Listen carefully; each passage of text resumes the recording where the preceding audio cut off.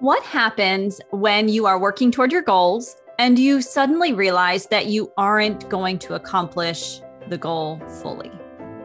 Or you're going to miss the deadline, or maybe you find out that the goal you set doesn't actually get you to where you need to be.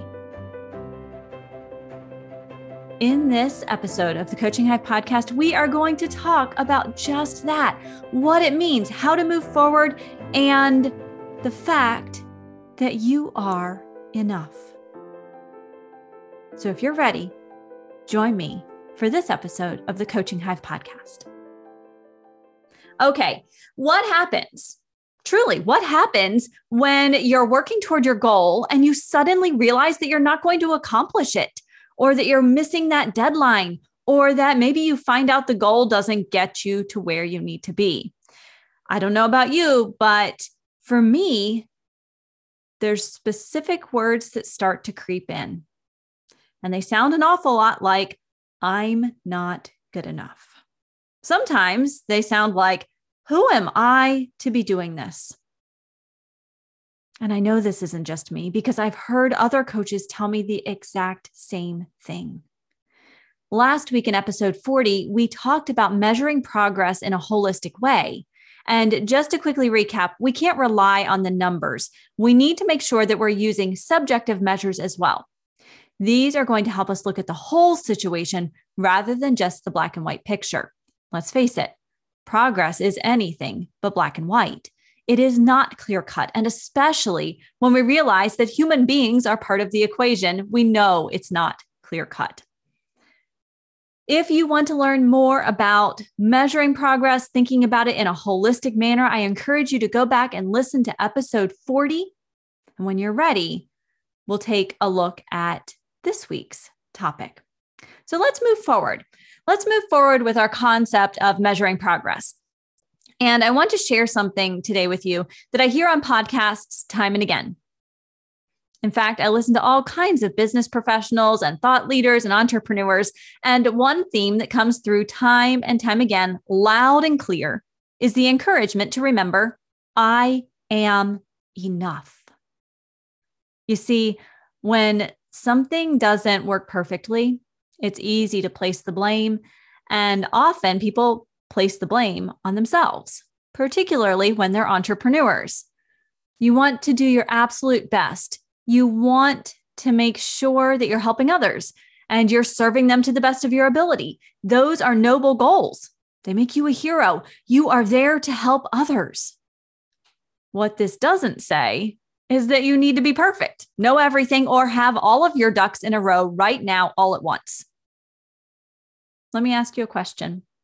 How many times have you wondered to yourself, do I know enough to help this client? Am I qualified enough to reach out to the local chiropractor and share my services? Do I have enough experience to guide others on their journey? Chances are you're shaking your head yes, or maybe some variation of these questions. You know what all these questions have in common? Two main things. The first is that you want to avoid failure. As human beings, we are hardwired to want to avoid failure. It's protective to avoid failure. And I'll talk more about that in a minute. The second thing that all of these scenarios and more have in common is the word enough. We'll also talk about that. So let's break it down. Do you want to avoid failure? Of course you do. Do you want to make sure that you're successful? Of course you do. We like to feel confident, forward-thinking, and sure of what we're doing. We don't want to fail. We don't like to fail. Now, are you ready to hear what the great thought leaders often say? And if you've listened to any entrepreneur speak for any amount of time, you'll hear things that are very similar. There is no failure, only learning. Progress over perfection. Just take action. Get scrappy to find a way to move forward. Perfection is procrastination in disguise. All of these indicate that we need to reframe how we think about the situation, right? What if you were to remove the concept of failure from your vocabulary? That neural pathway in your brain that allows us to really think about failure and the negativity, that neural pathway in your brain would slowly shrivel up because it's no longer being used. And while that pathway that tells us we might fail shrivels up, new pathways are being formed, the ones that remind us that each step is progress, that perfection is not necessary or required, that taking action is the right action, regardless of the outcome. These positive pathways become stronger and stronger the more we use them. And it shifts our mindset from being fixed to one that says we can grow and learn. Let me share an example with you that happened just this week to make this point a little bit more clear. I'm working on a new workshop for the Coaching Hive as part of a peer entrepreneur community that I participate in. We're having a challenge. We're working together all at the same pace. And I had a few ideas for workshops, and we were tasked with posting the idea to see if it got traction. And if it did, great, you could move forward. I followed the format suggested, posted, and got crickets. No response, nothing, not even a like. Now, the leaders of this particular challenge were prepared. They offered next steps and ideas for what this might mean and how to proceed. Nowhere in the conversations or the documents was the word failure. In fact, it was stated that no response was fantastic. You might be scratching your heads now. What they meant was, now you don't have to waste your time creating something that your audience doesn't really need or want right now. So instead of thinking of that lack of response as a failure, or, oh my gosh, I didn't have the best idea for my clients or the right idea or even a good idea for my clients, instead, what was happening is we were creating a positive growth pathway. We were strengthening that. It didn't matter that there were no responses. It provided us with data. It provided a way to move forward. There was no failure. They even said that in some cases, no response is better than getting a ton of responses, because now you get to learn more. You get to go back to the drawing board, be creative again, and get to know your clients even better. So it really did open up the conversation. So with that positive outlook, I felt really empowered. I posted 3 workshop ideas in a different format in a highly respected group where health coaches hang out. It made me nervous. My palms were sweaty, but this is how you grow and learn, right? I genuinely wanted feedback and knew that this group of coaches would help me out. And a funny thing happened. I posted 3 ideas, and all 3 ideas got votes. I reached out to every single respondent and listened to why they made their choice. I had the chance to connect with people whom I've never met and reconnect with others that I already know. More positive pathways were being built and strengthened. My willingness to step outside my comfort zone paid off in spades. By reminding myself that I really wanted honest feedback, regardless of the outcome, I was no longer worried about failure. I would learn what my potential clients really wanted in a workshop, and that's a win in my book. I share this not to say that I'm perfect. Oh my goodness, remember the sweaty palms while I was posting? Yeah, not perfect. I also had to get some encouragement from my husband to reach out to each respondent. In fact, we sat in my office and I said, I know I should do this. I don't know. I don't want to bother anyone. What if they don't want to talk to me?